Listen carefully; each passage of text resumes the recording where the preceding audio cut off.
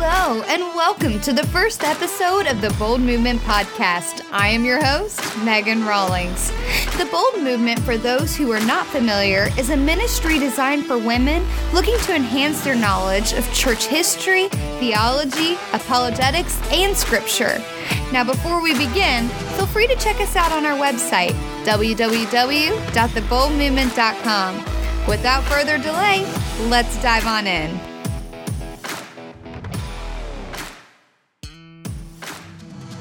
All right. Thank you so much for tuning in to our first ever episode of the Bold Movement Podcast. We are so excited that you're here. Today starts our journey through the Gospel of Mark. And before we begin, it is so important to get a little bit of information about the Gospel itself prior to opening it up and studying. So on the Bold Movement Podcast, whenever we study a book of the Bible together, we're going to begin with a few questions. I absolutely love the women's minister of the Village Church. Her name is Jen Wilkin, and she wrote a couple books, and one of them that I absolutely adore and I highly recommend is Women of the Word. And throughout that, it kind of teaches women how to read the Bible, the importance of reading the Bible, and I cannot tell you how excellent it was and how much she has really just excited me and given me a passion to pursue women's ministry. And in her book, she says, exegesis asks us to be archaeologists as far as we are able and to call in the help of more able archaeologists where we need it. It gives us the perspective we need to properly interpret Scripture. It does this by asking 5 basic archaeological questions of any given text. Who wrote it? When was it written? To whom was it written? In what style was it written? And why was it written? So let's go ahead and answer those questions about the Gospel of Mark before we dive on in. Question number 1, who wrote it? So, as I did a little bit of research about this, I actually learned that we have widespread affirmation from the early church fathers that the author of this gospel is a man named John Mark. Frequently throughout Scripture, he's mentioned as just Mark, but other times he is John Mark. He is first seen in Acts chapter 12, and I'm going to go ahead and read it to you in case you don't have a Bible handy. So, Acts chapter 12, verses 11 and 12 say, When Peter came to himself, he said, Now I am sure that the Lord has sent his angel and rescued me from the hand of Herod and from all that the Jewish people were expecting. When he realized this, and here's where we find John Mark, he went to the house of Mary, the mother of John, whose other name was Mark, where many were gathered together and were praying.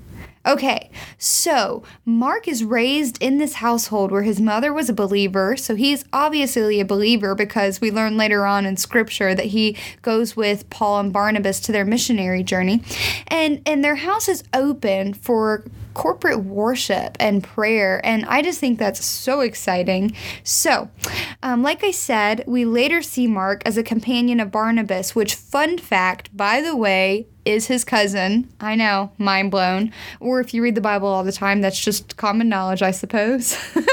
And he's with Paul as well. It was on their first missionary journey, though, that Mark abandoned Paul and Barnabas. We don't know exactly why Mark left, but we do know kind of what happened and what led up to that. So I'm going to go ahead and read that to you too as well. So let's go ahead and turn our Bibles, if you have them, to Acts chapter 13. If not, just listen in and we'll go ahead and go from there. So starting in verse 4. So being sent out by the Holy Spirit, they went down to Seleucia, and from there they sailed to Cyprus. When they arrived at Salamis, and I sure hope I'm pronouncing that right. If not, I apologize to all of my professors. They proclaimed the word of God in the synagogues of the Jews, and they had John to assist them. When they had gone through the whole island as far as Paphos, they came upon a certain magician, a Jewish false prophet named Bar-Jesus. He was with the proconsul Sergius Paulus, a man of intelligence, who summoned Barnabas and Saul and sought to hear the word of God. But Elymas the magician, for that's the meaning of his name, opposed them, seeking to turn the proconsul away from the faith. But Saul, who was also called Paul, filled with the Holy Spirit, looked intently at him and said, "You son of the devil, you enemy of all righteousness, full of all deceit and villainy, will you not stop making crooked the straight paths of the Lord? And now behold, the hand of the Lord is upon you, and you will be blind and unable to see the sun for a time." Immediately, mist and darkness fell upon him, and he went about seeking people to lead him by the hand. Then the proconsul believed when he saw what had occurred, for he was astonished at the teachings of the Lord. Okay, all of this is going on. There's a lot of demonic influence if you read throughout Acts in this particular missionary journey. And I think if you really look at it, these boys have been out here. They've been on this missionary journey. They're really going at it. They're preaching the word of God. And in this certain passage, we learned that there was only one true conversion. And then we learned that Mark left. So I am not one to make assumptions most of the time. Don't ask my husband, he might disagree. But I do think that this one is pointing to the sign of Mark having just a little bit of burnout. And I think a lot of times, I work at a university and I see this in a lot of students. They're on fire for God. They have fire in their bellies. They're so excited to do ministry. And they just want everything to happen right now. And when it doesn't, there's just this huge burnout, this walk away. I can't do it anymore. I have to switch majors. And I think this is what happened with John Mark. This is not a sign of the Spirit leaving. This doesn't mean that he's a terrible person. It just means that maybe he had a little bit of maturing to do after that. And we actually see the maturity coming because I'm getting ahead of myself. I'm sorry. Let me slow down. So Mark leaves, and this puts a little bit of distinction between Paul and Mark, and then later on between Paul and Barnabas. We read in Acts chapter 15, verses 36 and 40. Again, I'll go ahead and read it for you. "And after some days, Paul said to Barnabas, 'Let us return and visit the brothers in every city where we proclaim the word of the Lord and see how they are.' Now Barnabas wanted to take with them John called Mark," which was his cousin. Remember this, okay? "But Paul thought best not to take with them one who had withdrawn from them in Pamphylia and had not gone with them to the work. And there arose a sharp disagreement, so that they separated from each other. Barnabas took Mark with him and sailed away to Cyprus, but Paul chose Silas and departed, having been commended by the brothers to the grace of the Lord." Paul saw Mark as a risk to his ministry. You left us once. Who's not to say you're not going to do it again, right? And at this time, Paul was not very patient with those who lacked any sort of endurance. The work Paul was doing was very hard. It was very demanding, and he did not have any tolerance for those who were not dedicated to his ministry or committed to the declaration of the gospel, whether that meant one person was saved or an entire town. Still, like I said before, we see that John Mark later on does mature. We don't see the process of that happening, but we know that it happened because later on we find that they made up, Paul and Mark did. Because at the end of Paul's life, he makes a request to Timothy to go get Mark and bring him with him because, and I quote, he was helpful to him in his ministry, end quote. So, I guess what I'm trying to say about John Mark is he was just like the rest of us, a little immature, and then he grew up, right? So, I do have another fun fact for you.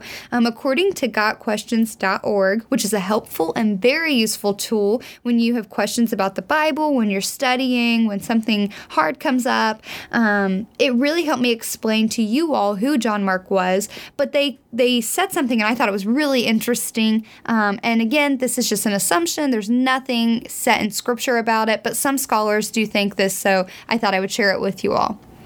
In Mark chapter 14, verses 51 and 52, a young man was roused from sleep on the night that Jesus was arrested and attempts to follow the Lord, and the mob who had Jesus in custody attempted to seize him.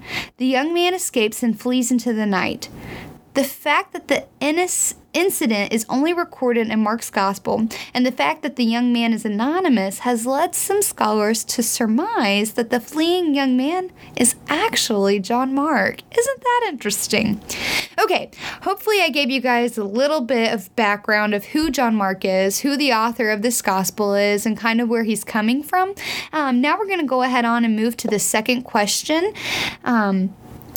When was it written? This is a lot of fun. Many scholars think that the Gospel of Mark was written in the mid to late 50s AD, and their argument is that it was written between this time based on the idea that the book ends with Paul in prison. Now, some scholars argue that the gospel was actually written in the 60s AD, and their foundation for this argument is based on the idea that Luke used the book of Mark, or the Gospel of Mark rather, to write Luke and Acts. And in order for that to have happened, it would have needed to be a little bit later, because Acts talks a lot about Rome and the conversion that goes on there. Now, with that being said, I don't know. I am not a biblical scholar. I am working on a master's degree, but I cannot tell you when it was written. But I do know that it was a long time ago, and it was close enough to Jesus' death, burial, and resurrection that we know for sure that Mark was definitely alive during that time and around people who would have spent time with Jesus, which leads me to another fun fact.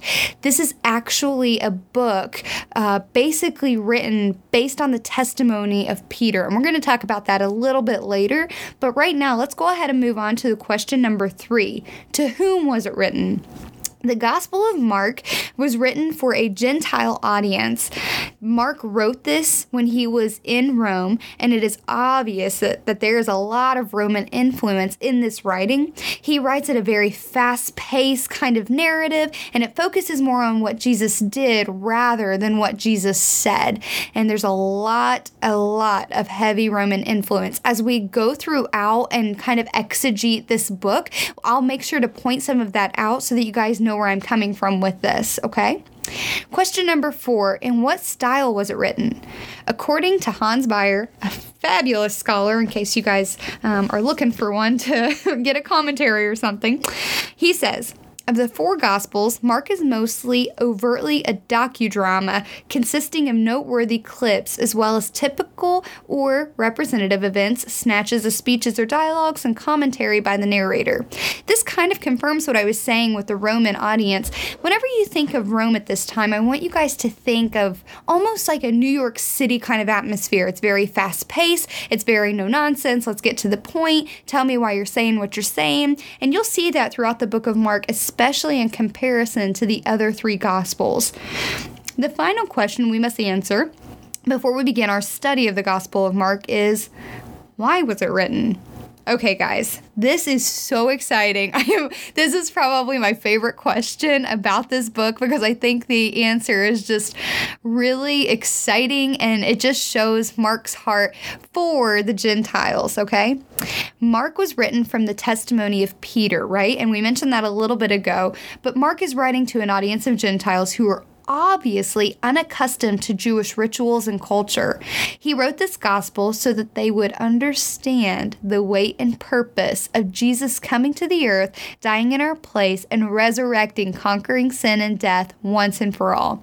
So essentially, Mark is writing this gospel because he wants the Gentiles to understand all of the stuff that the Jews got. So for instance, we see in John, and I'm sure Mark knew this, but this is a different gospel, we see that Jesus says, all scripture points to me. Okay, scripture at that time was simply the Old Testament. They didn't have the New Testament written out at that time. So Jesus is saying, everything in the Old Testament is pointing to me, and Mark wants to make sure that the Gentiles are picking up on what that is, the prophecies that happen, and how to prove that God really is the Messiah and God to these Gentiles so that they can be on the same page, so that they can convert, and so that they can continue on in a life full of grace, humility, and excitement about who Jesus is and what he did for us. Guys, that's all I got for you today. I was so excited to go ahead and introduce the Gospel of Mark. It concludes our podcast for the day. Go ahead and tune in next week as we begin the study of what Mark has to say. Ladies, don't forget, go out and be bold.